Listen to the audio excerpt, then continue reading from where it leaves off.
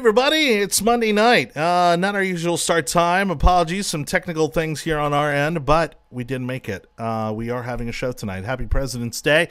I'm your host, Johnny Torres. This is The Yard Sign. It's the most irrelevant political, it's the most important irrelevant political podcast coming to you from Tampa Bay. And, of course, a little light as far as real hard-hitting things politically going on, but still plenty to talk about. And we've got a little bit of we have not a new guest on the panel, but we have someone who's come back after being away for a little while, so we're excited about that. Let's go ahead, and before I get into tonight's topics, we'll get into tonight's guests. As always, we're going all the way from left to right.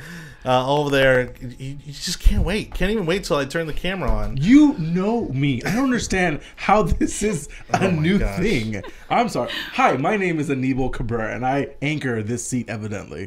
Yes. Because Jonathan can't do a proper introduction. Oh, my goodness. Well, I would, if you be nice to me, I'll do a nice introduction like I usually do for Jake. Well, if you were please, to Jake? Yes. I'm not the face, so I don't get that. But if you wear a decent hat, then we might have a decent conversation. A decent hat? Wow. Are you hating on the Lightning? I would like a better hat. Are you hating on the Lightning right now? now? I never hate on the Lightning. Wow. I would love a seat. Let it be known that Aníbal Cabrera hates the Tampa Bay Lightning. I don't hate the Tampa Bay Lightning. I'm upset with the Rays, but I love the Lightning. And joining us there in the middle seat, looking very nice. Thank you so much for joining us this week. Is Mrs. Emmy Stone, right? Did I get that right? No, I'm married. Well, that's what I said, yeah. Mrs. Yes. Okay. Just want to make sure we kind of get the fan mail right up front. Oh, thank you. I appreciate that. Don't want to get too many messages from all the weirdos out there. So. And and I'm not even going to try to segue that into our last panelist because it wouldn't be fair to him. We love having him on the show. He has been a great addition to the show, brings a lot to the table, and that is Christopher Kylan, everybody, joining us now. What, show 4 or 5? I'm starting to lose count with you. This is 5 now. I'm glad we're losing count. Also, are you insinuating I'm not going to get any fan mail? I just didn't want to call you weird. Even Wouldn't worse. be the first or last time. He could have gone with that.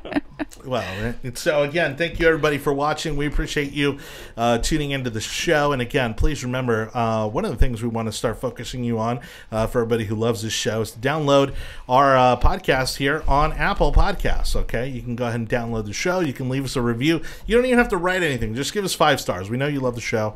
Leave us 5 stars. It improves our ranking and our relevancy there among all the Apple podcasts. And of course, that helps us reach more people in the long run. So we appreciate you being a fan of the show. Tonight's topics, here we go. Daytona 500.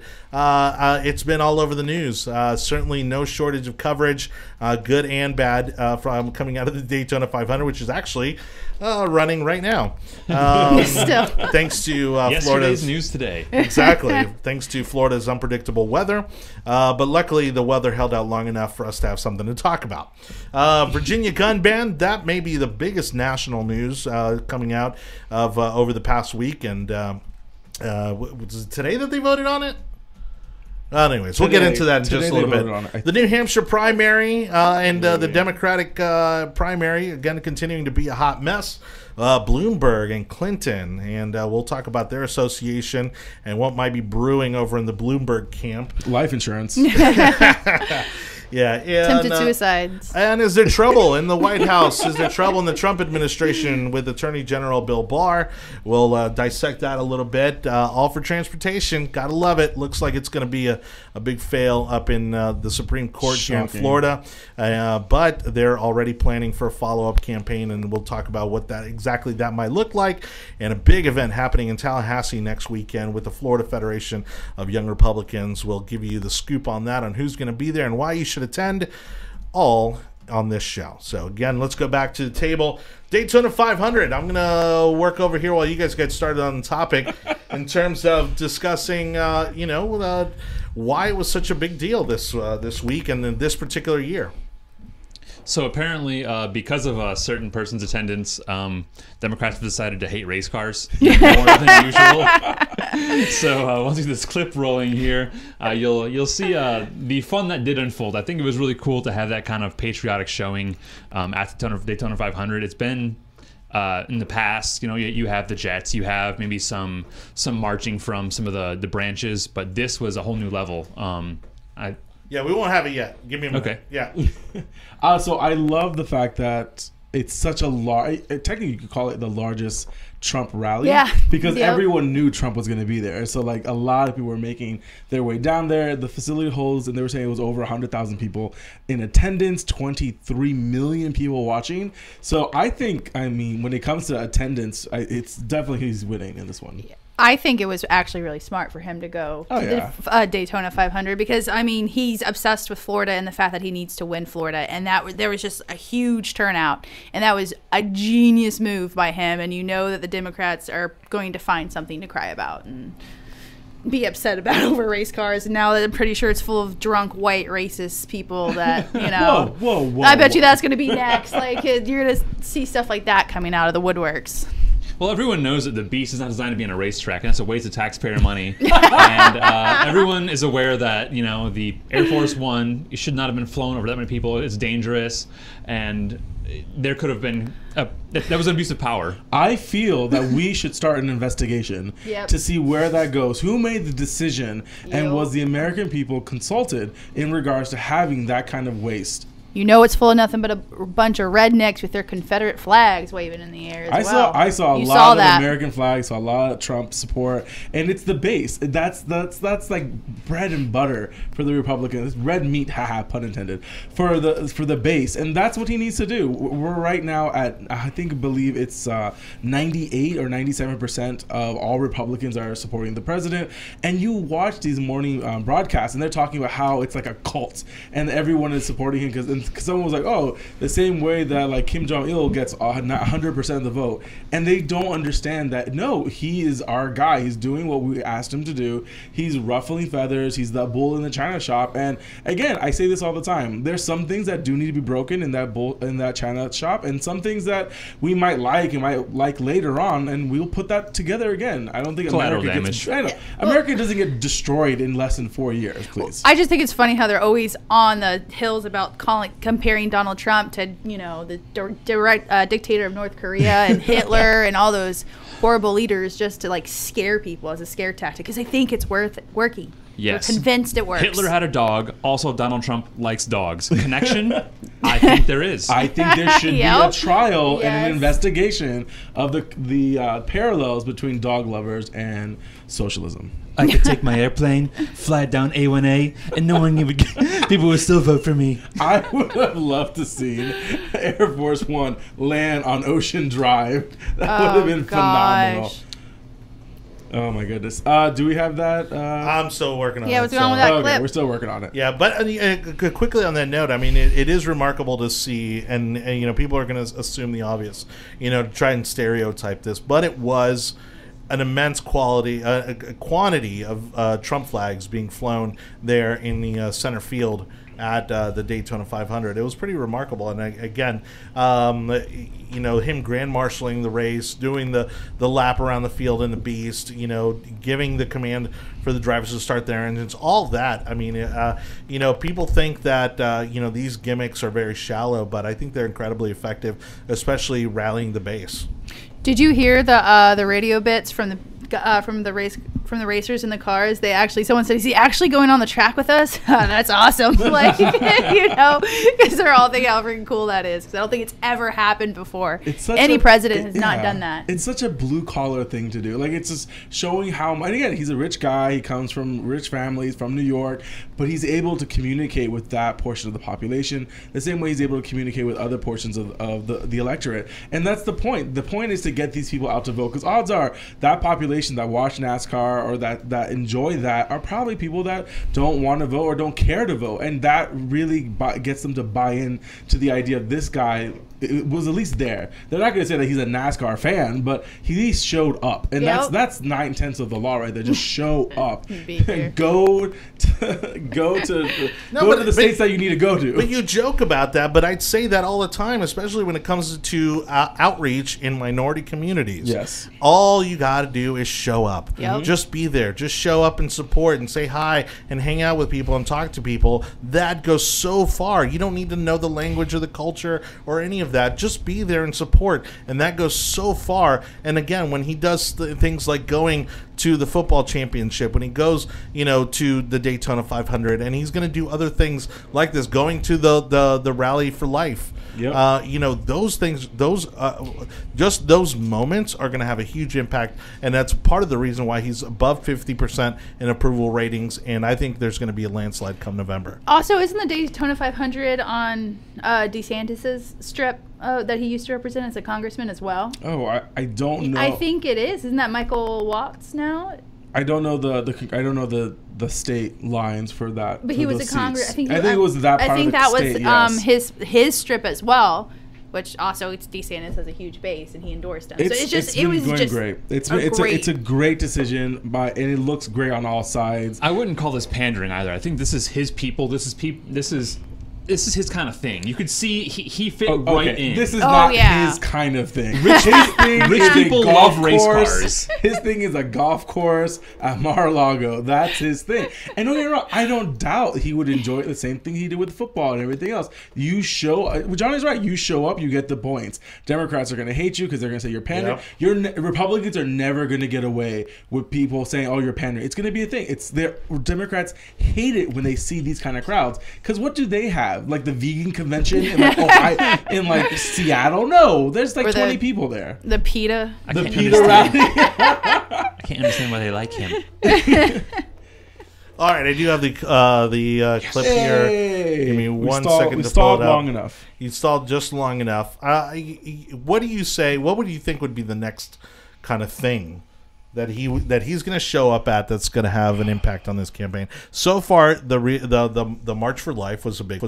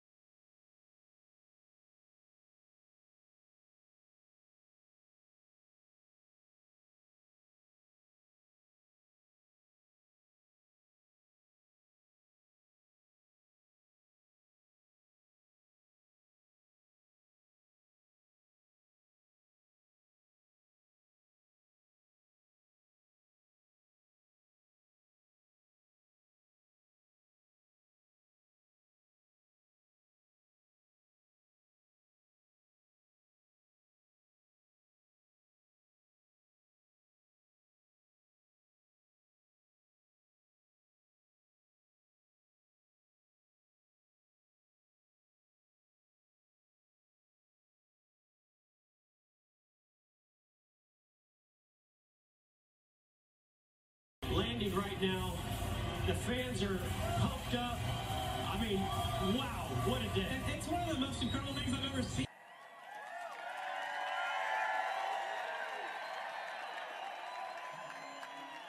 The Daytona 5. Gentlemen, start your engines.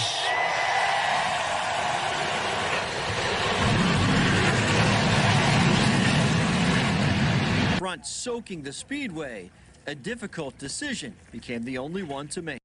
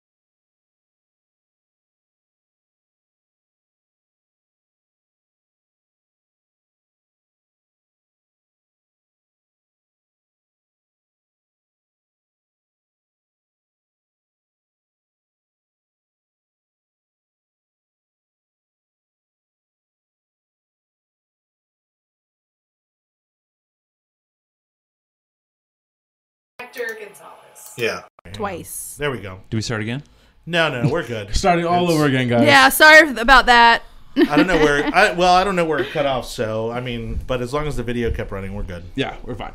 Okay, so we are talking about the Virginia gun law. Whoa. We want to say, we didn't say this with the audio, that we think Trump's going to be here in November for the WWE SmackDown, because that'd be very, very smart for him to show up to that.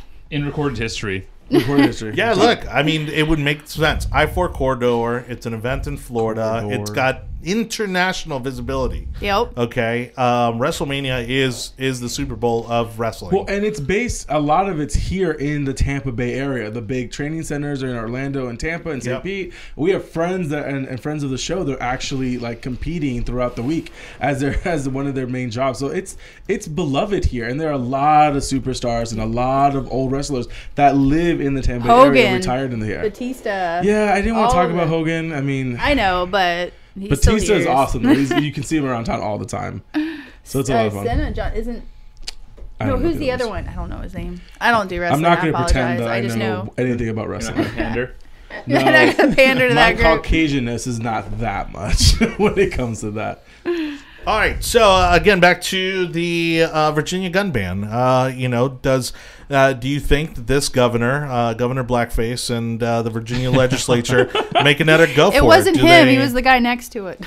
Yeah, that's right. Which one's worse? I don't know. Do they make another go at this gun ban, or do they basically just resign themselves to the fact that it's not going to happen? They learned their lesson this time. You think so? The people have spoken. The nation has spoken. They know that potentially bad things could have come out of this. I mean, it really could have resulted in civil unrest at the very least. I don't think the liberals are going to agree with that. They're going to say Russians hacked the state Senate, convention on it and made them vote that way, because there is no way that the great people of Virginia could disagree with a liberal. But the great people of Virginia did vote these people into office, and that's the consequences of having elections one way or another. The Democrats in Virginia took over all three houses, the two houses and the governor's house, and now this is what we're getting. We're getting these far left proposals, and exactly. They were so scared, and people are getting really upset about that because they're causing so many problems.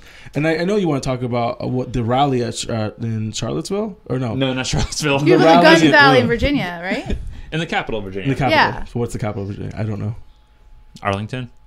I don't know. Oh my god. Oh, geez. Oh. Either way, usually Jake has like that somewhere in his head.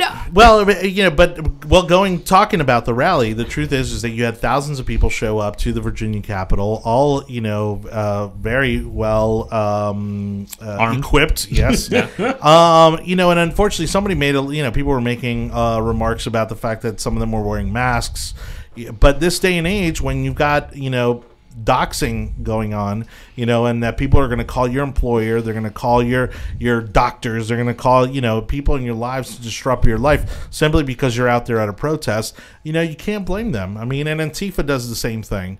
They're constantly wearing their black masks and all their black gear. The difference is they're violent and they're actively perpetrating crimes. The people here were all peaceful. Everyone at this rally held their composure. Everyone.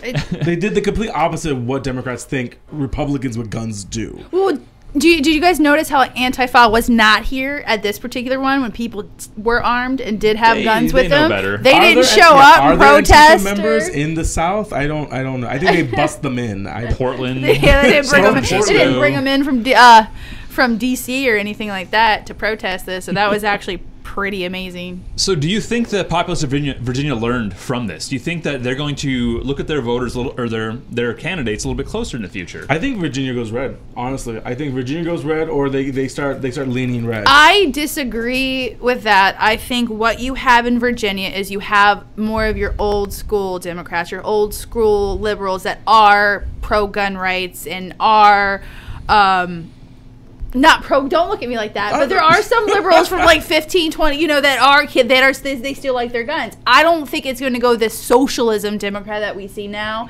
that brand. I think they're more of that old school. But what I'm saying is left brand. This is a window into what would happen if a Bernie Sanders, if a Bloomberg becomes president, that these are going to be national issues. And like Virginia has seen this firsthand. What happens when you go too far to the left? When you could have easily piecemealed red flag, you could have easily piecemealed background checks, things that we could possibly agree with, but they go full. They just kick the door in because Democrats don't know any better when it comes to this stuff, and that shows where the Democrats are going to be when it comes to if they get into the presidency and if they take back the Senate. And I think that pushes a lot of people to double think of who they're going to vote for in November. And I do see a red wave of some kind happening in Virginia. Oh, I hope so. So to get into the technical aspect of the bills that were shot down today, there was a semi-auto ban, failed. There was a magazine capacity restriction ban, failed. There was a red flag law, failed. What else? The selling of private sales of firearms, failed. So to me, this is a big deal. Okay, so the semi-auto ban, I carry a 7-round semi-automatic handgun. That, under the current law, that's a micro pistol. It fits in your pocket. This is the most common used pistol for self-defense in America. That would have been abolished. I would have been a felon if I lived in Virginia if I would have owned this pistol still. And this is a relatively anodyne weapon. I mean, this is something that, is your last resort. When it comes to the magazine ban, one of these state senators in Virginia was talking about what happens if you own a magazine that has more than 12 rounds after this law goes into effect. It would be a 1-year felony for each 12-round magazine you own.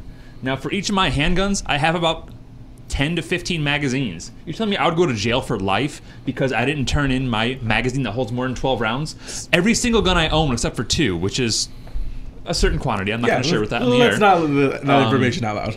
Only 2 of my guns, my really small concealed carry guns, hold less than 12 rounds.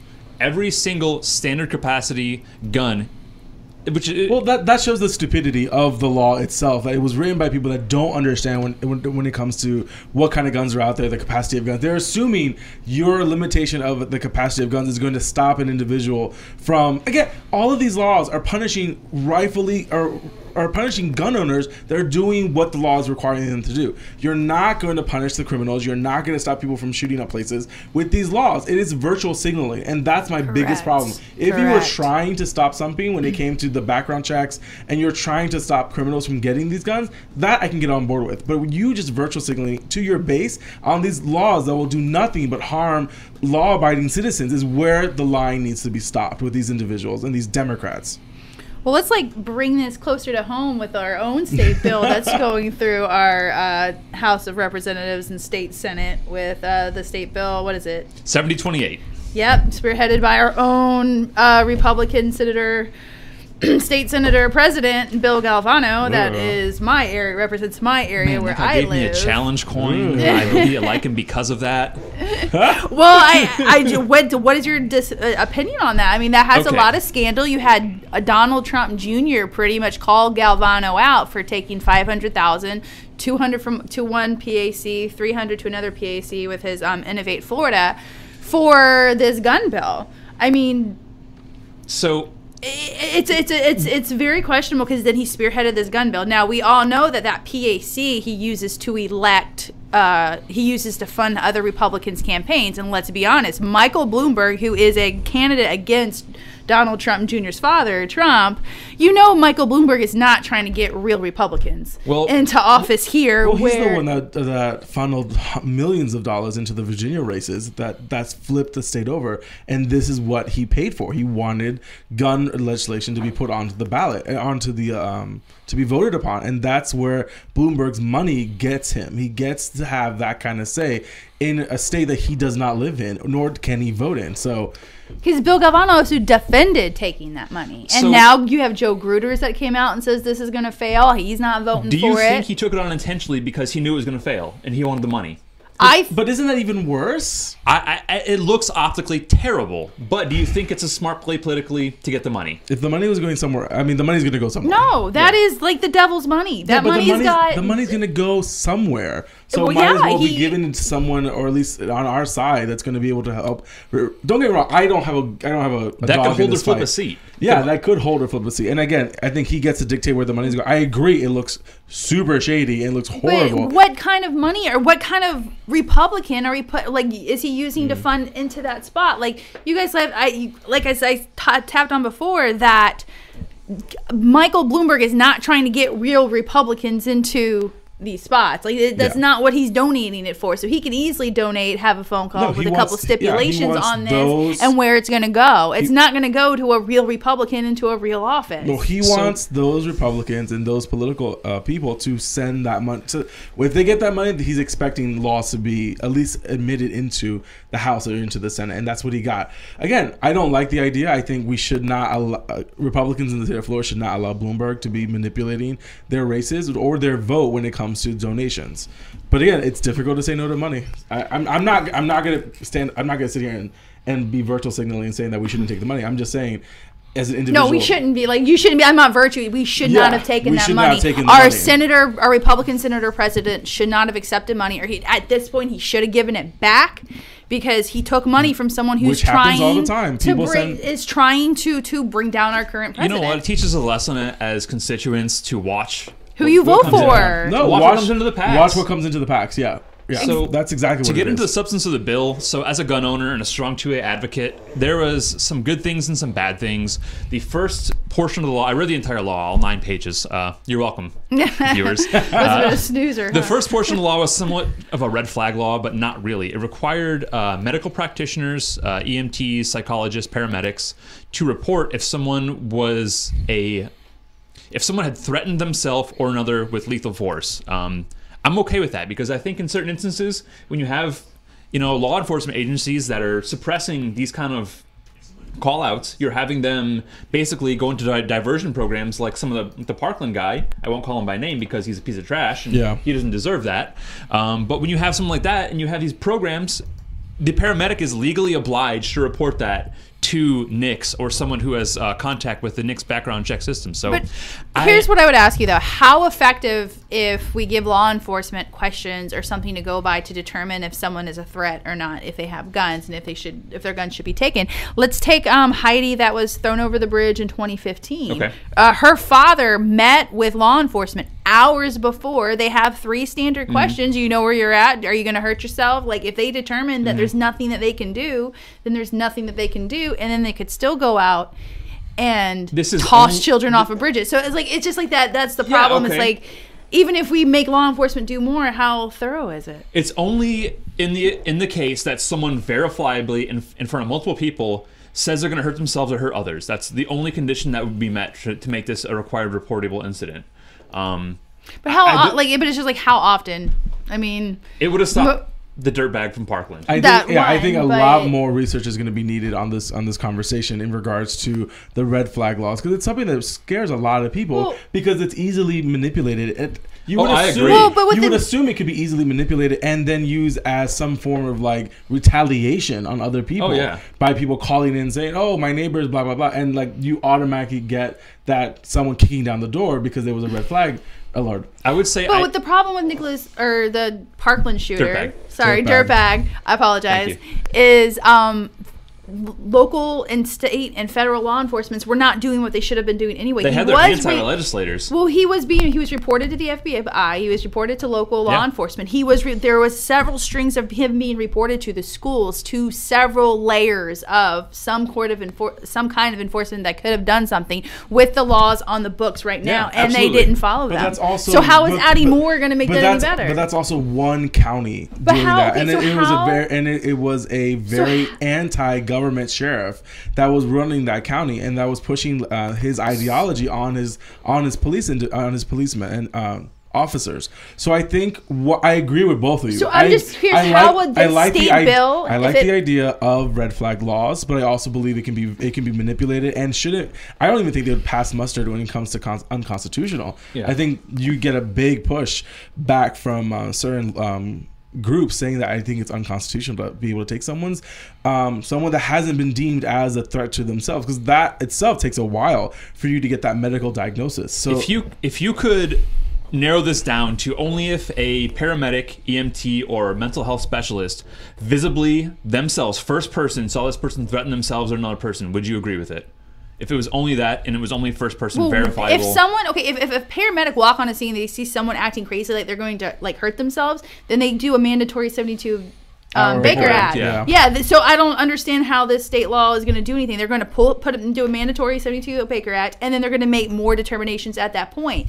It's just like I just don't like giving government workers the right to officiate, like, how if I'm okay. Yeah, I don't want them to determine my mental state is a threat to myself and others. I don't think we need any more law. I don't think we need has to, though. Like extra layers, like the state bill that's being proposed. If, let's say hypothetically, if it was active, how would that have prevented the Parkland shooting?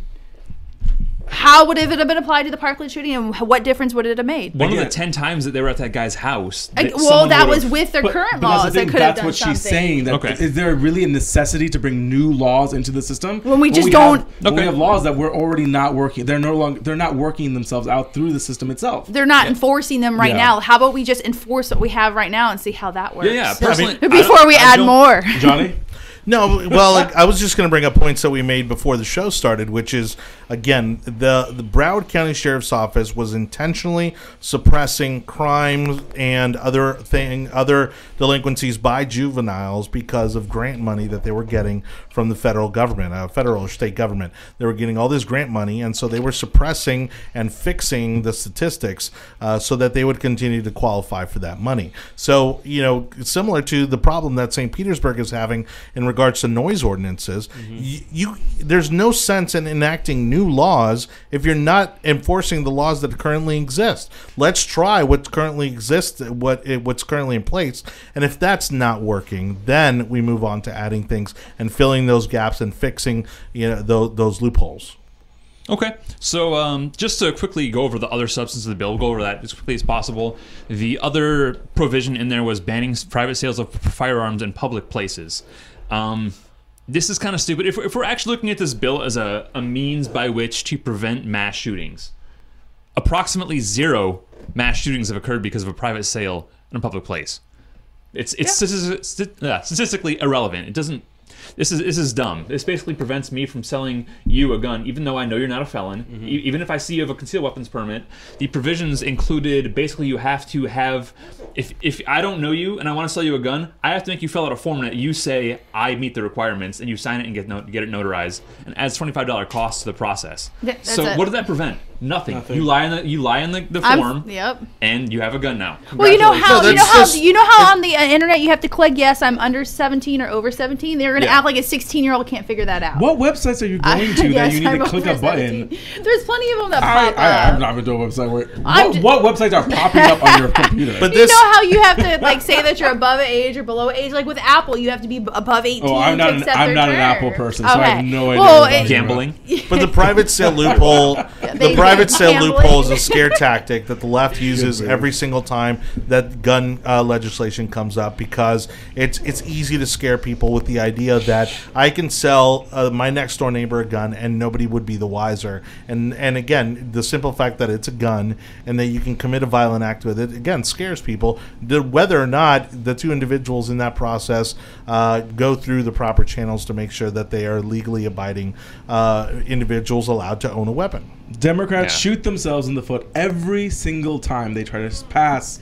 You missed the part where they douse themselves in gasoline, light themselves on fire, and shoot themselves in the foot. They do this every single time. If they would just be not crazy and not overwhelming and not try to throw everything into it, I think we could easily find middle ground when it comes to red flag, when it comes to strengthening the laws or requiring departments to actually do their jobs, when it comes to that, and not fudge the numbers just so that they get a grant. And that's where it comes to having that kind of conversation with Democrats and other political leaders and community leaders when it comes to what is working, what is not working. Do we need to pass something which means that we should remove something? And we shouldn't always be wanting to add more bureaucracy, more departments, spend more money. I can agree with that. Like for every regulation you put in, take out 2 that aren't working. adding in that state bill was put that one in and take out these other two with how we do local background checks and enforcement. I would be good with that. Trump is doing that now. Trump is doing that now. I don't like the layers that we're adding. For every one regulation has been coming out, they're now taking out 7. And like that's the purpose of it. Reducing government. There's no need for so many additional departments of things that we're already doing. Or even, again, there's no need for the government to continue to grow. If you're doing your jobs accordingly, I understand people retire, you hire more people. With the expanding of the government, of the population, you need more people. But that enormously of just building departments just because we can is ridiculous. Especially when they don't work. I mean, so if you, I spent a lot of time studying the mass shooters and to see if there's a fault in our system. I, as a responsible gun owner, want to make sure that we can't be given a black eye because of what's going on. 90% of the shooters from all these mass incidents, Colorado, Texas, the guy from the Air Force that had, he couldn't be put on the NICS list because it was an Air Force crime, not a civilian crime. Yeah. Parkland, Virginia, they all pass background checks because the background check system is broken. You have psychologists that aren't reporting things. The guy in Colorado was crazy. He had a psychologist reporting him, and he bought a gun the weekend because the psychologist let the adjudication where he should have been barred from owning a gun sit in his desk over the weekend. So he bought a gun and killed people. And that's why... The other thing too with adding like the department layers of stuff is that you're looking for a departmental breakdown of workers because people don't realize how complicated government regulation is. Like, think about it. If a doctor would have to call this person who would then have to write a warrant that would have to file it at the clerk's office to have it signed by a judge who is brought by some assistant and then it has to be submitted or sent out to this. Like when you add more and more and more and more things and involving more and more and more different departments, it makes it so much more complicated and you're asking for a problem, you're asking for a lawsuit, you're asking for it to fail. If you want to fix mass shootings, fix the NICS background check system and how it's failed us so far. Take notes as to what has already happened. So last provision from SB 7028, this is the most egregious, and this pisses me off about Galvano letting this through into legislation, is it requires all firearms not carried on your person in your house. If you have a minor in the house, if you don't have a gun locked up, you're a felon. So that's think a huge about this. one. You want to defend your home. You're not going to go into a gun safe when someone breaks into your house. You have a B&E or you have a robbery taking place. You're not going to unlock your gun. You're going to a place in your house where there's a gun sitting in a drawer and you kill that person. I will push back a little bit because I know a lot of responsible gun owners that own guns that have children in their houses, and because they have children in their houses, they've elected to have a gun safe. Now that's a choice. That's a choice. I'm saying it is a choice that they're making that to be responsible gun owners being able to put it into a place that it requires another level of security. I'm not saying, but doesn't that disarm you in your own home though? But what I'm saying is, if you're going to be sleeping with your gun and your rifle on your side on your sleep, absolutely.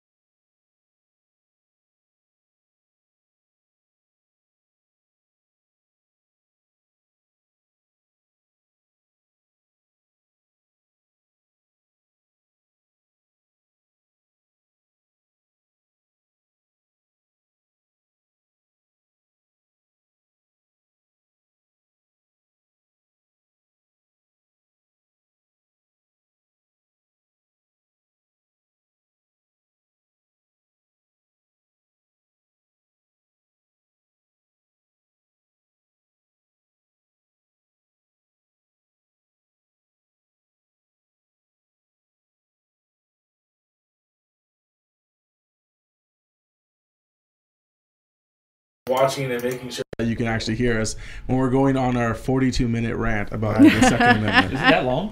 It's been a while. We're at 41 minutes. We'll sorry about the audio. Yeah, we'll switch. Not sure what's going on there. the application just makes like, all right, so imagine I'm at home watching TV with my kids, and I have a gun in one of my side tables. I can take it and put it away when I'm going to sleep, and the kid has access to it. But if I have that gun unlocked with my kid in the house, and I'm right next to that kid, I can go to jail for that. Okay. So, if the law had passed, what I'm saying is, the majority of gun owners are good, responsible citizens of society, and they're the ones that are doing what they need to do. Marginal cases. Yes, they're using to argue abroad. Is like that one particular instance was a marginal case that they're trying to use. These are a majority of them are responsible people that are doing what needs to get done to ensure the safety of their home, of their family, and that they're not a danger to others. And again, I would assume all those individuals are putting their guns in a particular place when they're not at the home or they're not on carry. So that's all. That's all we should. I don't know what else you want to talk about. You look like you want to keep on going. No. Yeah, he's on we'll talk after the show because there's things he's on a there's Second things that I'll Amendment tell rant. you that I wouldn't tell anyone else ever. I'm not expecting you to tell me your gun count No. or the location of the Batcave entrance. I mean, like these are the kind of things that we don't talk about. We can move on from this. I do think that's the loophole, though, that's missing to hold gun owners accountable, is that in this case, for example, that happened out here in Lithia, if a child comes across a weapon and he commits a crime, be it a murder or anything else, then the gun owner, the parent, should be held equally responsible for the caliber of that crime. And I think that's where you make parents and gun owners second guess how exactly they are taking care of their weapons.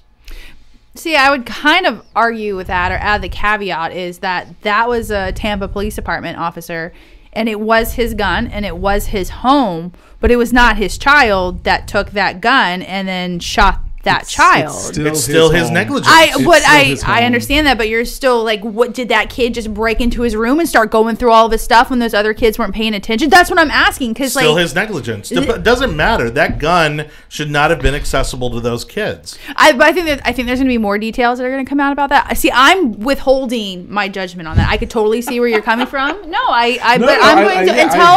everything is out. Till everything is out, and we read the entire situation that goes along with that, I'm going to withhold that opinion. Yes, it's easy to jump on the bandwagon and be like, he should be held accountable, but I want to see everything that led up to that. I think what Johnny is saying, that anyone, because if his room was locked, if his room to his bedroom was locked, so the kid kicked open the door. Like I'm just saying, is that considered him being? But those are the conversations that we're able to put into. That's what comes into the legislation. That's for the legislation to decide to what extent, to what measures did they have to prevent that weapon from being accessed. I'm just saying. Like, I think a bedroom being locked is sufficient.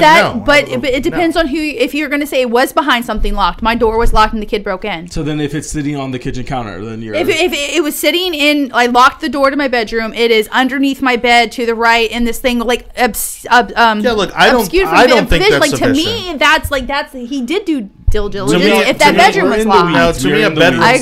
I agree. Yeah, no, to me a bedroom being locked is not sufficient. But again, that's for the legislature to decide. But I think that's the loophole, and I think that's how you prevent some of these things from happening. And Roberto, I completely agree that a kid, that's the conversation. Anyone that wants to get something is going to figure out a way to get that gun. If they know the gun is in the house, they're going to be looking for it. And so any kid at that age is going to figure out a way to get into it. Again, I learned how to unlock certain doors in my house at a young age. I mean, all of us have done that when we were kids. Taking the knife and jiggle it. Kids will figure out ways to get into anything. That's why it's so important for gun owners that have children that they figure out a way to secure those weapons. Yeah, look, my dad had a gun. I never saw it. I couldn't tell you till this day what that gun looked like. Never saw it. I know exactly where my father's machete is. That he kept. Non-rural he is, he still drove around with a machete. State ban, did it just refer to firearms or any kind of weapon? Would my father go to jail for like driving around with like a straight up machete, like the back of his truck? No.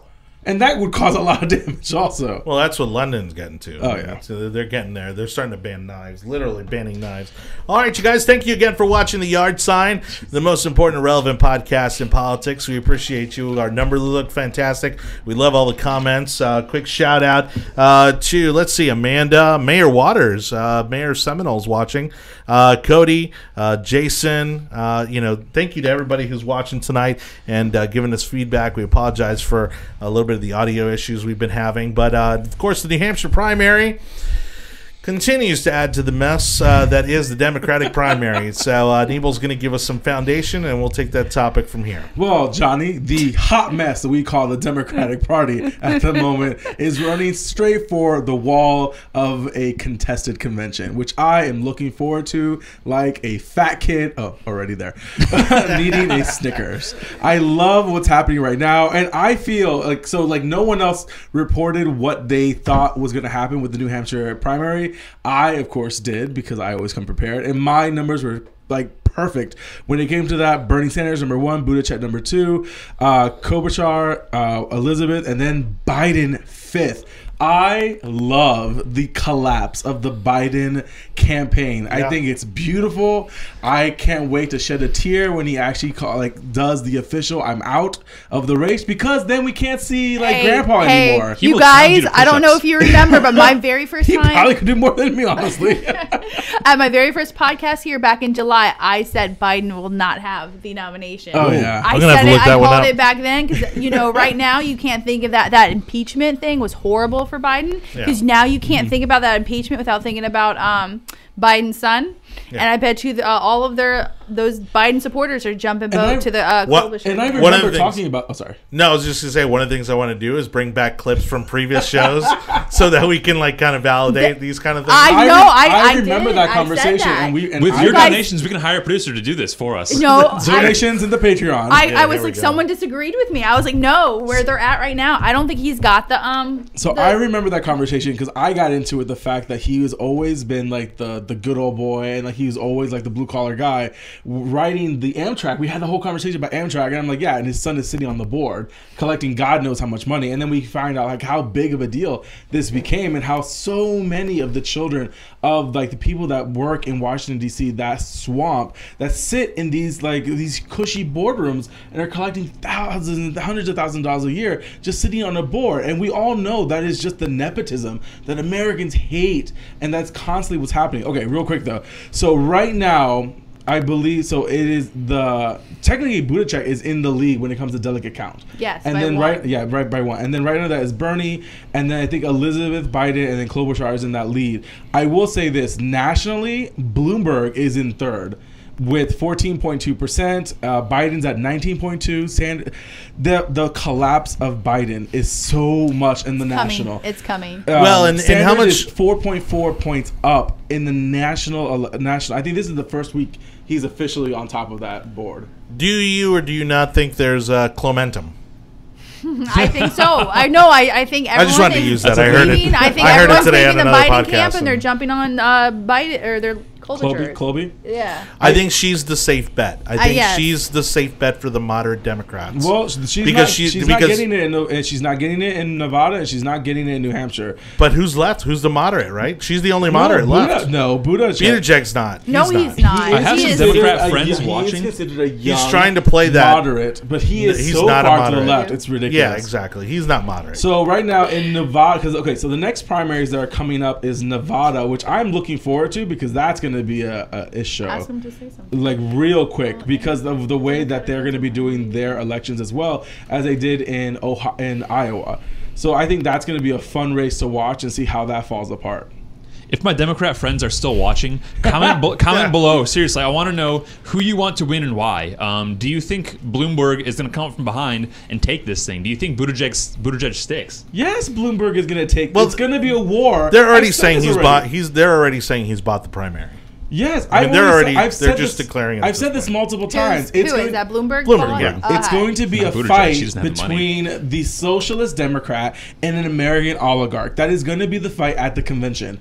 Again, we're just wasting time for the next 4 months of this, because they have to get to almost 1,900 delegates, and we're only at 23, 21. It's going to be so great. So again, February 22nd is Nevada's caucus, and then February 29th is South Carolina, and then Super Tuesday, March 3rd, and that's going to be a cluster, because there are 16 states that are going to be going after that one. States and territories. Oh, I'm so excited. And they were geniuses and made our primary on St. Patty's Day. Everyone's gonna, like, can you imagine how many Florida mans are going to come out to the polls that day? How many Whoever has the most stories? leprechauns wins At the this point, primary. why do they not have a reality show just at the polls for the St. Patty's Day in We can do Florida? it live. That would be. I think there's a thing. live. I think there's a live broadcast on from the Panhandle. I think that would be amazing. No, my they God. need a Florida man story. That's what you guys should do. Oh, we're gonna That give them is a do We're gonna have to Florida do. man We're gonna story. have to do a live primary show. Oh my gosh! But yeah, so now the conversation is that if Bloomberg is going to have Hillary Clinton on as his running mate, which I love that theory. That's never going to happen because I think Bloomberg has enough security to ensure his safety. Or enough sense to secure his safety. Oh, are we jumping over to that Oh already? my god! I think we Yeah, jumped we pretty can do quickly it. down. Oh, geez. Yeah, yeah. Thanks for giving me I the heads honestly up. think, like, this is my theory about that. I think that was really smart of him to kind of get those rumors going Oh, to yeah. see the It's just a- feedback. yeah, it's a Because test balloon. I think he was doing that to see what kind of support he could get back from a lot of people that still feel like she's the Madame President and she should be whoever she is. I think that was just smart to see what kind of feedback he'd get, because you do know they all live in their own little bubble. They all live in, they think they're right about everything. And You know, she still wants to be president. I Right? think she's. yeah, I know. You still Oh, no, I think know. she is He'll president? He'll You know- be the you know how that first- happens? He'll be the first president to Bloomberg ever dies. commit suicide. Like the first sitting one. Die in a helicopter, an accident of some kind. He'll be the first one ever. Well, I mean, first of all, I got to give myself props on the little prom Epstein picture didn't kill that himself, I guys. found. Bloomberg and Clinton. But I think this is Bloomberg's appeal to the establishment because he sees the writing on the wall. Biden's done. The establishment needs to get behind somebody else that can potentially give Trump a run for his money. Supposedly, Bloomberg has hired not only a narcissist expert, but also what was the suicide other one? expert? Like a sarcasm expert or a comedy writer. Hey, the basically to comedy try, writer? to try and go toe to toe rough. with a lot of the president's snark. Whoever is Like doing- if Bernie wins, you legitimately might have a president that might die No, of natural Bernie's causes. not gonna win Bernie the already primary. had a heart attack on the trail. Bernie Whoever, is not if he gonna win gets the the primary. nomination, I'm really curious to who his VP is going to be because They've screwed him over once. He's They're not gonna like let him go. 85 years old. Well, Do the you think he'll irony- make 80 8 he's not years? 85. He's like 82. He's The not irony- He's in his 80s. 80s. He's not in his 80s. Yes, he is. No, we've had this conversation. He's not in his 80s. He was 72. No, he was like 78. If 78. only there were a Okay. way. So We be had this 86. conversation. He'll be 86 if he serves out He's- 8 years. Right. So, but again, it goes back to show you He's that gonna die. the fact that they were trying to build that narrative. No, they were trying to build that narrative around John McCain. They were trying to scare everyone Which would- because of Sarah Palin. That what if John McCain dies while in Can office? you imagine if Clinton came And- out as Bernie's running mate? That'd be No, she's gonna be on she's not Bloomberg gonna be- now. She's not going to be someone's It'd be a running mate. legitimate She's death. either the top of the ticket or she's not going to go on. No one that's run for president. Joe Biden. Never mind. Actually, Joe Biden has run 8 times. No, or something look, like that. Bloomberg Clinton is the establishment ticket. That's it. That's the establishment Yep, ticket. that's Now that true. Biden is tanking, Bloomberg Clinton is the establishment ticket because it's the only way that they think they'll be able to defeat Trump. Because it's going to take the money, it's going to take the hypocrisy, and it's going to take the establishment, that the power, the influence that the Clintons have. If Biden falls in South Carolina and falls in California, because right now he's head-to-head in California with Sanders, and he is about 7 points up from Sanders in South Carolina. If he holds that, then he's in it for the long term because he can show that he has momentum with the African American and the Hispanic communities, which Bernie and Pete Buttigieg and Amy Klobuchar have almost 0% of the black vote. And so that's where you see that in Nevada. You see the minority votes in Nevada and South Carolina, and that's where you're going to see what's going to happen. I think at the end of the day, I mean, betting odds, Bernie still has a 6.5% lead in that situation, but I wouldn't be surprised if Biden gets knocked out in Nevada and knocked out in South Carolina. He's gone. Elizabeth Warren, I don't even know why she's still in the race.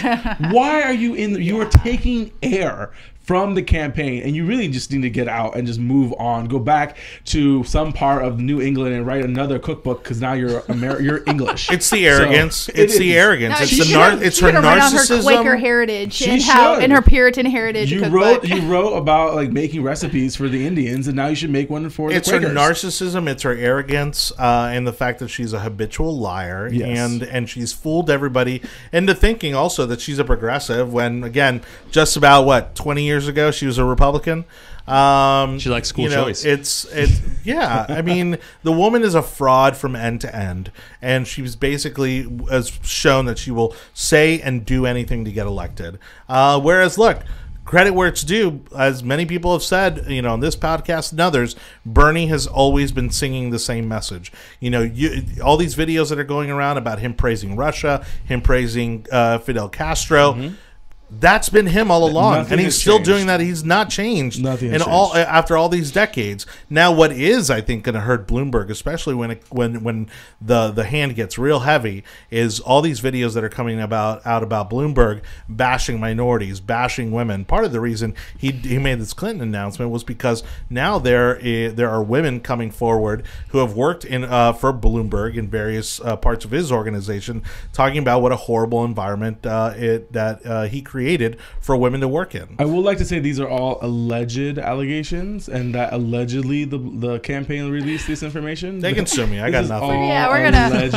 I got your back. Don't worry. You don't have to say alleged. For everything. Please, the best thing that could happen in my career would be for Bloomberg to come after me. And this podcast, by the way. Oh yeah, it would be phenomenal. Oh, 15 we more get viewers. Sponsors if that would happen. In a heartbeat, we get sponsors. Yeah. All right, ready for the next one? Or? Yeah, let's go I think on. we're done with this. At the end of the day, I think it's going to be a long road, and we're going to have plenty of ammo since we continue to take shots at the Democrat primary electorate as they continue to shoot themselves in the foot. Oh, by the way, Bernie Sanders because he's been in the Senate forever. I think he's proposed like 400 bills. He's actually got 9 of them passed. Only 3 of them have become law. For all the years that you've been working in government and you've only passed 3 laws, that's ridiculous. He does nothing for the people of whatever New England state that he lives in. I wish the news channels would keep kind of like how the sports channels do with quarterback ratings. Oh my gosh, yes. I wish they would do an effectiveness rating, based on how much legislation. No, because that's a great idea. That's the truth. It's a great idea. They'll never do it. That shows the ineptitude of these politicians and showing look, your guy does nothing for you. Well, he fights for my rights. Yeah, but he doesn't. Yeah, I can do the same thing. I can stand in front of a podium and talk a bunch of crap and still nothing happens. Yeah. It's actions when it comes to practicing. I hate to I'm not trying to bash a Republican, but look at John McCain. I mean, he was a senator for how long, and he was just a lot of this. First of all, John McCain is a saint. So let's calm down. Is he becoming the saint? I don't know. Oh, you're gonna get some fan mail. We had a good comment by Hector Gonzalez about Bloomberg. A video was uncovered from 2016 where he said anyone can farm or anyone can be a machinist. As a machinist, and that's not my profession, it's part of what I learned to do in school. He said that anyone can put a piece of metal in a lathe, press the button, and make the metal go in the right direction, in the direction of the arrow. It was a huge insult. People I know in the machinist community were super pissed about it. They were really offended. It takes hundreds of hours to get started in machining. It takes thousands, 10,000 hours to become a master at machining. To see him say things like that about farmers and machinists, they don't know. They don't know. Yeah, and it shows the disconnect. Well, those are blue collar heartland jobs that people are working. These are jobs that people put their blood, sweat, and tears in, and you're just washing that away with one simple backhanded comment, thinking that you're smart because you're sitting in a $5,000 room in Washington D.C. That's the ignorance and that's what pisses off Americans. The dumb part is half of farmers and half machinists, maybe not exactly, they're Democrats. See, that's where the voters, that disenfranchised voters, come around. The left and the right did that for years, and then Trump came along and be like, "This is a bunch of bullshit." I don't know if I can say that. Whoa! Shots Man, say that? Amy's bringing the heat tonight. I like it. Yeah. And that and that's really what attracted people to him is that kind of talk because yes, it is Again, he's a rich New Yorker that was able to communicate well with Midwesterners and the Rust Belt and what's happening in other parts of the country. So he's doing what he needs to do. I mean, he's barely gotten into this race, and he's already managed to piss off about half of the base of the Democratic Party. The only thing saving his ass right now, and just to piggyback on Amy there, is his bank account. you know, and he is. He's probably going to buy this nomination. Let him. Because I think the establishment, at the end of the day, the establishment would rather have Bloomberg than Bernie Sanders. But the establishment is not going to win this election. The establishment of the Democrat Party does not have enough votes to overwhelm Republicans and independents. Look at who they have up there going against Trump. Trump is going to mop the floor with them. Oh, I can't wait. During those debates. It's going to be the funniest thing. He's going to they'll follow do one them debate. around. They'll do one debate. If it's Bloomberg, it's one debate. He's going to follow him around and go, wrong. Wrong. All right. Wrong. After everything they say, it's going to be a mess. We're going to get out of the weeds in this one. But that was good. It was good input. That was a fun one. Well, for someone wearing headphones, it wasn't. Oh, sorry. Thanks, Amy. Oh, I'm sorry. I'm messing with you. I'm just ribbing you. No, he's not. So, thank you again, everybody, for watching. It's the Yard Sign. Again, please remember to subscribe to us or give us a review. Give us 5 stars, please, if you don't mind, on the Apple Podcast platform. We're trying to build up our audience. On the audio version of the show, we're going to go ahead and bring up our table of contents here for today. And Attorney General Bill Barr, kind of rocking the boat at the White House. He's getting a lot of heat from both sides, not only from the Trump administration, but also from the media, people out in the public about his role in intervention when it comes to the trial against Roger Stone. Do you think he gets away with this, or is this going to turn into the kind of de facto next controversy for the Trump administration? I think this is impeachment 3.7. And the reason why I say 3.7 is because they weren't even done with the news cycle before they already started talking about, well, there needs to be an investigation of what came first, the tweet or the decision. And that's the stupidity of it all. I will say this, that I am very surprised of how much time was given for the crimes that were allegedly Roger Stone committed. And they're saying it was witness tampering, obstruction of office proceedings, and then 5 counts of making false statements. And to think about the amount of things that the Democrat FBI agents and things like that they Andrew were McCabe. the lies that he was giving on in TV, they were doing live court reviews, and he's lying to everyone. He knows he's lying, but he gets away scot-free. And so it was just the stupidity of it all. We all knew that Trump was going to tweet about it. I think I agree, even though I find it quite enjoyable and amusement over the Trump tweets. I think this is one of the situations where you are making it more difficult for the Attorney General to do his job. He's making it worse for him, but is he wrong? Are they going to not go after him if he doesn't do this? Is he wrong? No, he's not. Trump isn't wrong for what he said. I think 7 to 9 years is ridiculous of amount of time. Put 6 months in the guy in jail, and I think Trump would have been like, oh, that's still ridiculous. But now you have a situation to where Trump made it more difficult for the Attorney General to do his job and give a leniency report on it. I think one of I think Roger Stone, they accused him of threatening to kidnap someone's dog. Yeah. Seriously? Oh my gosh! And that was on a tweet or a video or something. He wasn't even in person with the person. So it's because you did that, you were threatening a witness. And think about being charged with making a false statement. How many times have you said something that someone could say is false just by twisting your words? Well, I'm on camera, so I'm not gonna answer that question at this moment. Depending on this how is not they going to be used against me later on. Depending on how they take your inflection. Please lean in closer to the camera, to the microphone. Hypothetically speaking. Yeah, depending on how they construe which synonym you use, which context you use, you could be accused of making a false statement a whole bunch of different ways.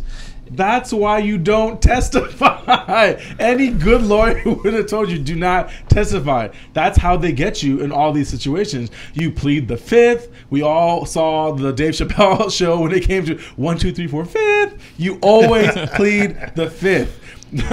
And that's what people don't understand. Just shut up. Just be quiet. The only difference between a conviction is a confession or what you say. That's a good one. So if you look at... That's the truth. That's the only way to get a conviction is if they confess.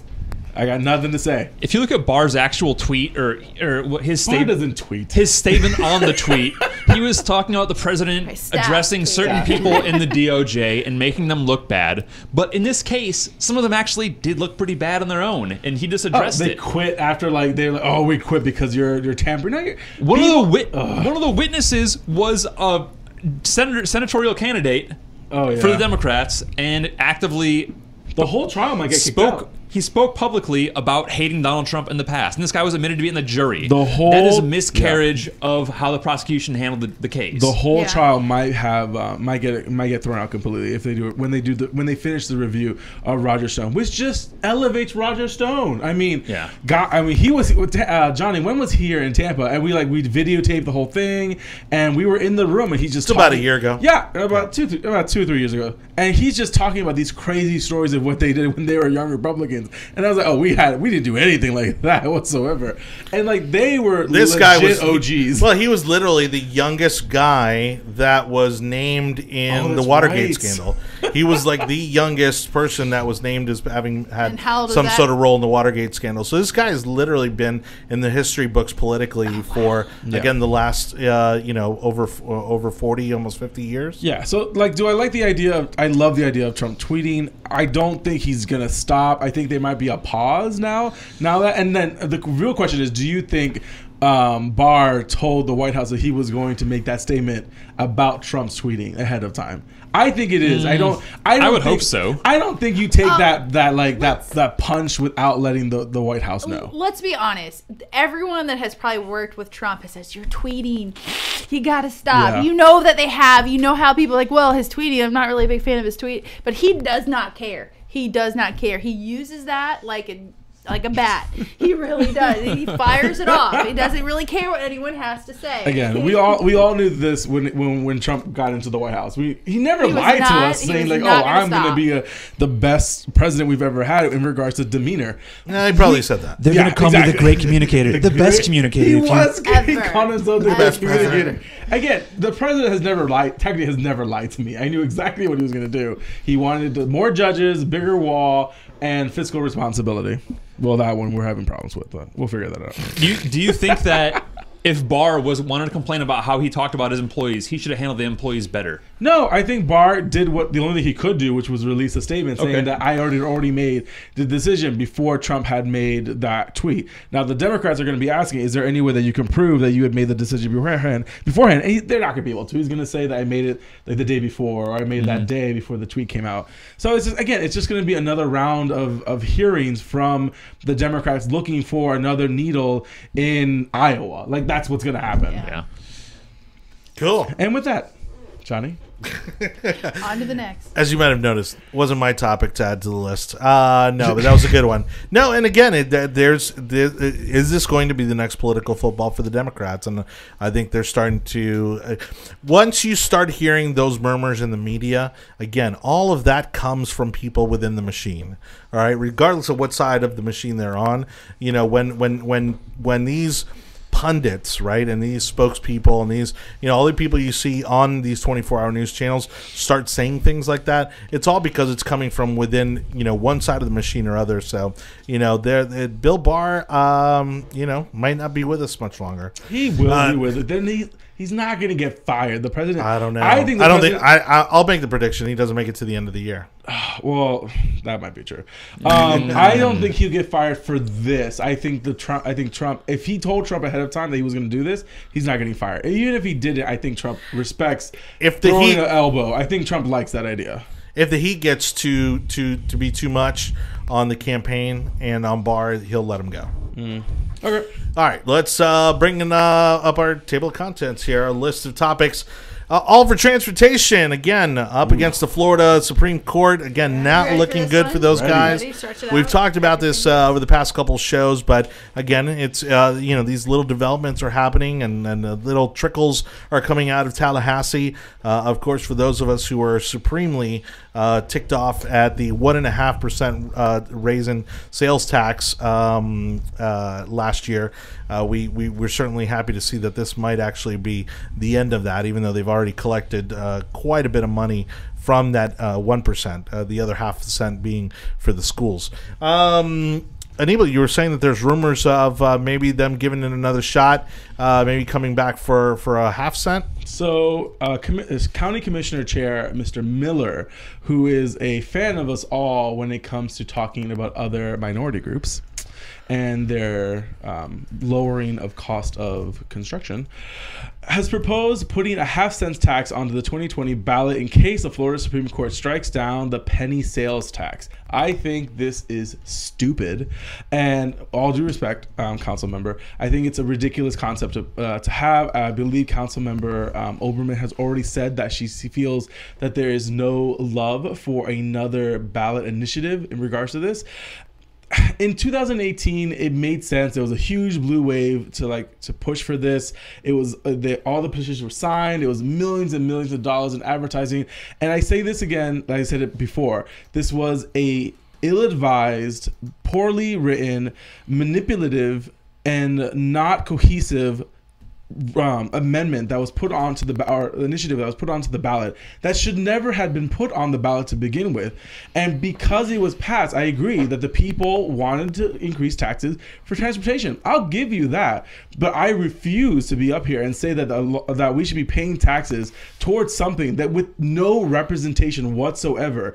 There is no council at the time. There was no elected official that was on the board making the decision of where these funds went to. That's what pissed off so many Republicans. They're going to make a decision that's going to affect everyone in Tampa, because it's not going to affect people in the county, in the rural parts of the county, because they always focus on the core of the city core when it comes to these kind of dollars. And that's the problem. You did not have an elected official that was responsible for making those decisions. They just appointed an unappointed board. And Jake last week said it correctly. We already had something like this, and people got pissed, and they took it down. So now you're gonna. The Florida Supreme Court is not going to allow you to pass laws that do not allow for accountability when it comes to taxation of the citizens. Nice. I like it. That's hard to add to, but so last week we discussed the A4T, and you said that we should, because Tampa is so big, we have some people from out of town that use our roads, use our transit, use our infrastructure, that we need to have some kind of tax in place. But do you think that a sales tax is the best way to go about it? So we already have airline taxes. Mm-hmm. If you look at your airplane ticket, it's already there. Hotel taxes. There are a host of taxes that affect only tourists and harvest money from them. Do you think which is probably going to get repealed from the Supreme Court also as well? You think so? It's moving down the pike that the hotel taxes might be removed as well. I hope not. I know in Florida, or here in this county, like 1987, 1988, they voted in from 6% to 7% for the purpose of roads. And this is what I never understand when it comes to roads and why they think it's acceptable for the government to tax us more, is if you look at the budget, Hillsborough's budget is over $1 billion. Mm-hmm. It is a huge... Per annum, or...? No, it's like over $1 billion budget. I know Manatee County's a little over $1 billion as well, but half of it's in reserve, so they have like a $680 million budget, but you have to have so much in reserves. What I don't understand is, like, if you guys look at the overall budget for roads, it's like a small fraction of the budget, a very small fraction of it. You're talking like 10% of the overall budget is for roads construction. You're telling me that in like a $1.5 billion budget, you guys can't look around and see where you're spending all this extra money from instead of raising taxes some more? I agree 100%. Well, if we keep on having HART directors and getting fired for misappropriation of funds, we would actually be able to find someone to run this the way it should go. I think we all agree that the roads in this county and the form of transportation in this country need to expand and need to be better and modernized. The problem that I have is that the money that we're giving you now is not being allocated correctly, and we're not seeing the fruits of those labors. We're seeing buses not being run correctly. We're seeing that the wait times are horrible. If your bus that we're paying for doesn't move all the way into the bus lane, why am I going to pay for you to have more buses? It's absolutely ridiculous. The goal is to get less cars on the road, not more vehicles on the road. Okay. I think this is something, and the Democrats hit us on this all the time, where you don't think transportation is a big deal. No, transportation is a huge deal, but you're not using the funds adequately that we're giving you. Exactly. I know that this was not a Hillsborough County thing, but the expressway that they just put in a couple years ago. Look where, like, in my opinion, that did absolutely nothing for that malfunction junction of I-4 and 275. Instead of taking it past that intersection, which causes all the backup, they just dumped all the extra traffic into it. Why didn't they just take it a little bit further to 275 and a little bit past down to Dale Mabry? That would have probably fixed a lot of the traffic in the urban core and what you're talking about. But they make poor decisions as well. it is. They did. Well, you're talking about the flyover from the port, from the Selman to the port. That's to get rid of from the trucks. Selman to 275. Yeah, that's I'm for just saying, trucks to get out of the way. Yeah, that was because so the port. A lot of people don't realize. I know, but where they had the opportunity with the Selman Expressway, instead of dumping the traffic right there, before I-4 and 275. Right. They dump it right there where the backup is. The majority of the backup is right there. Well, that's because, again, the trucks have to go either north on 275 or they have to go I-4 out to Orlando or 275 south. But they were taken. No, the thing is that because the way the port's designed, and not to get too into the weeds, but the way the port's designed, all those trucks and all that traffic was cutting through Ybor City, causing the backup there anyways. And so this was a way to get them out of the city streets and get them as quickly as possible onto the various highways. Well, and so, it's still poorly designed. I'm not saying it wasn't, but that's why they did it in that particular location. It's because that's the closest point of 275 and the Selman Expressway and the crosstown to the port. It needed to happen. Trucks going through Ybor City was becoming such a problem that the vibrations of the truck onto the cobbled streets actually helped a building collapse. So there was a reason for there was a legitimate reason why this needed to happen, to move those trucks off of 22nd and move them above that for it to be the flyover. Yeah, those cobbled streets were never designed for that tonnage, to be traveling on it. But again, to Amy's point, though, I mean, there's a lot of situations that even if you think that the Selman was properly built, there's a handful of situations that we've got, like 275 in West Shore, that's built awfully. So how do we go forward with the money we have? How do we rebuild the project we just spent 10 years and $1 billion doing? You would think that they would come up with ideas of futuristic technology or something that we could do. Yeah, they don't. Wasn't a train. That is a big problem. The fact that you have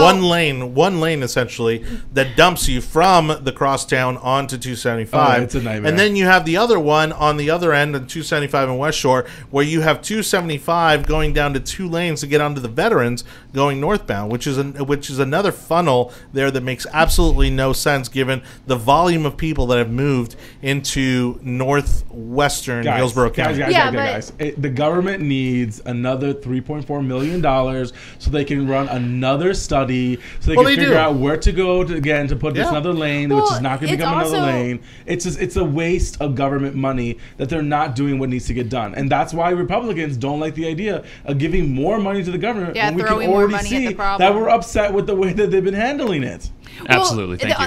If you look at the main corridors throughout Hillsborough, a lot of it is FDOT jurisdiction and federal highway jurisdiction. Which we have no control over. Yeah, we have no control over what they do except for fixing the streets that are around it. And what's bad is they don't have a plan for the main problems that are just county issues. What's happening now is that all the regional transportation departments in this area they're becoming children when it comes to finger pointing, and the two departments of the two transit agencies in the urban core, I mean, there are 3 million people in the core in this area, and we cannot get our ish together when it comes to what to do with transportation. And that's because they're constantly wanting to just get more money without a plan. If you cannot be a leader and ask me to give you more money and be considered a leader.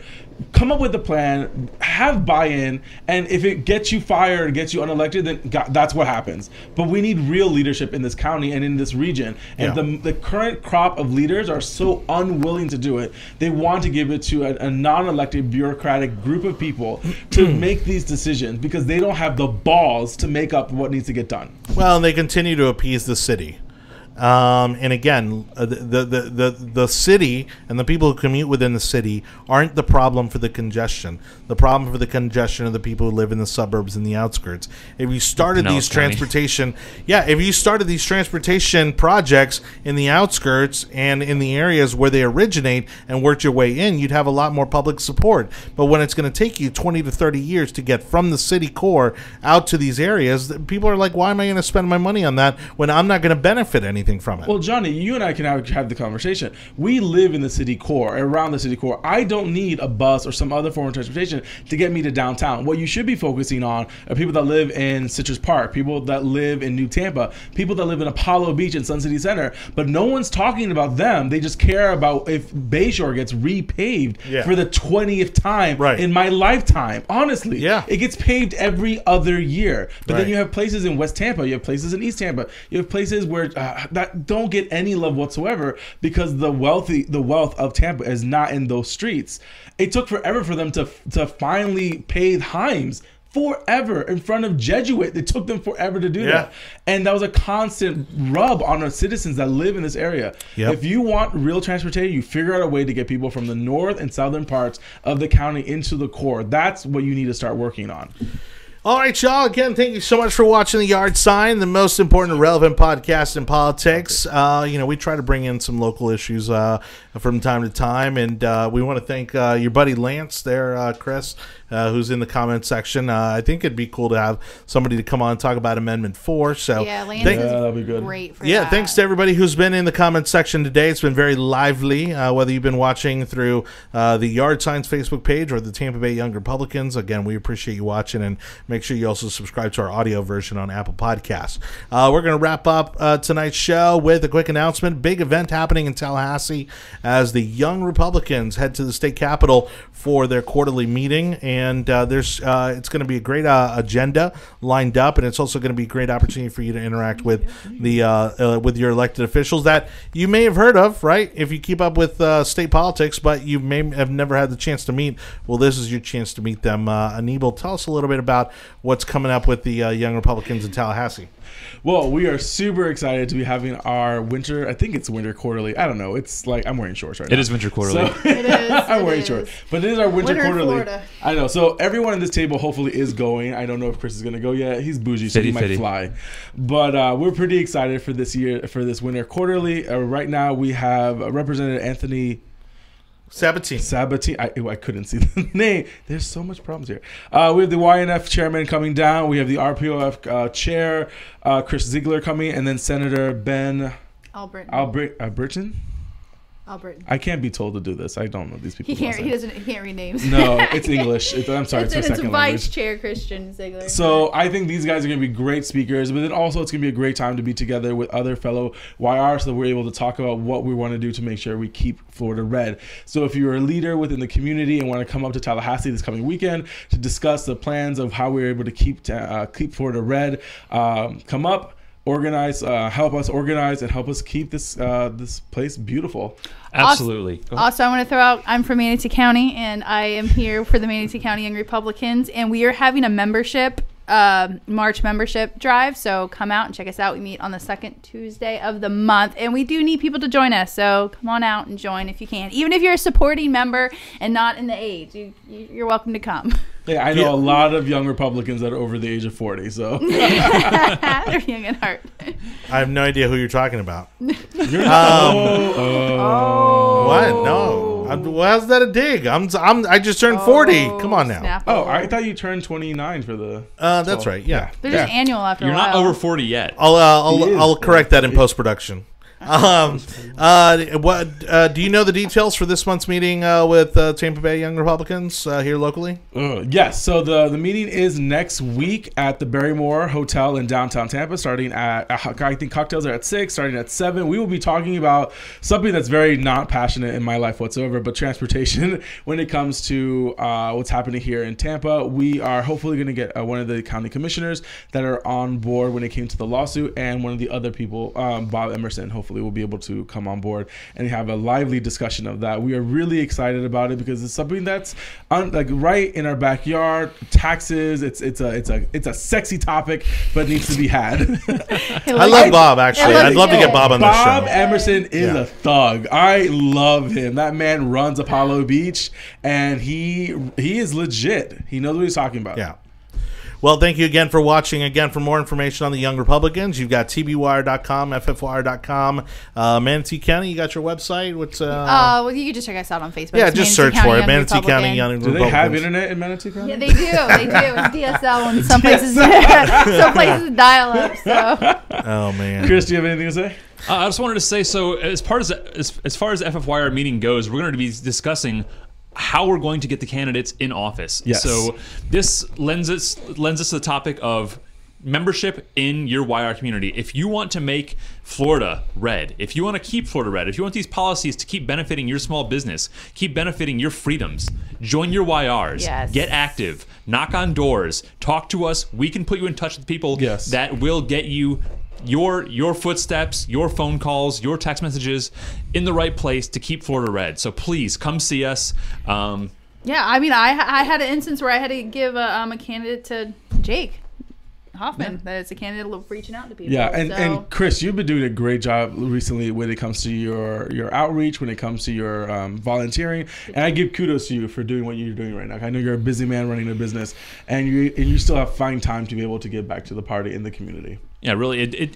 If you want things to get done, you have to do it yourself. So come see us. We'll make it happen together. I always say, be that change you want to see.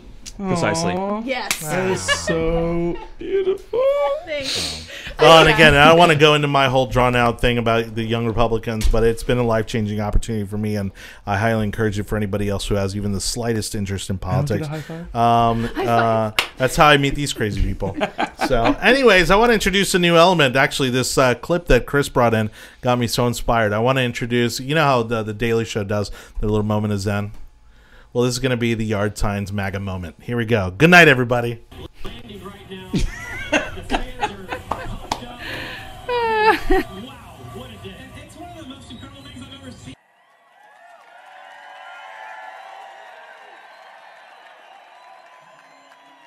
The Daytona race. Gentlemen, start your engines.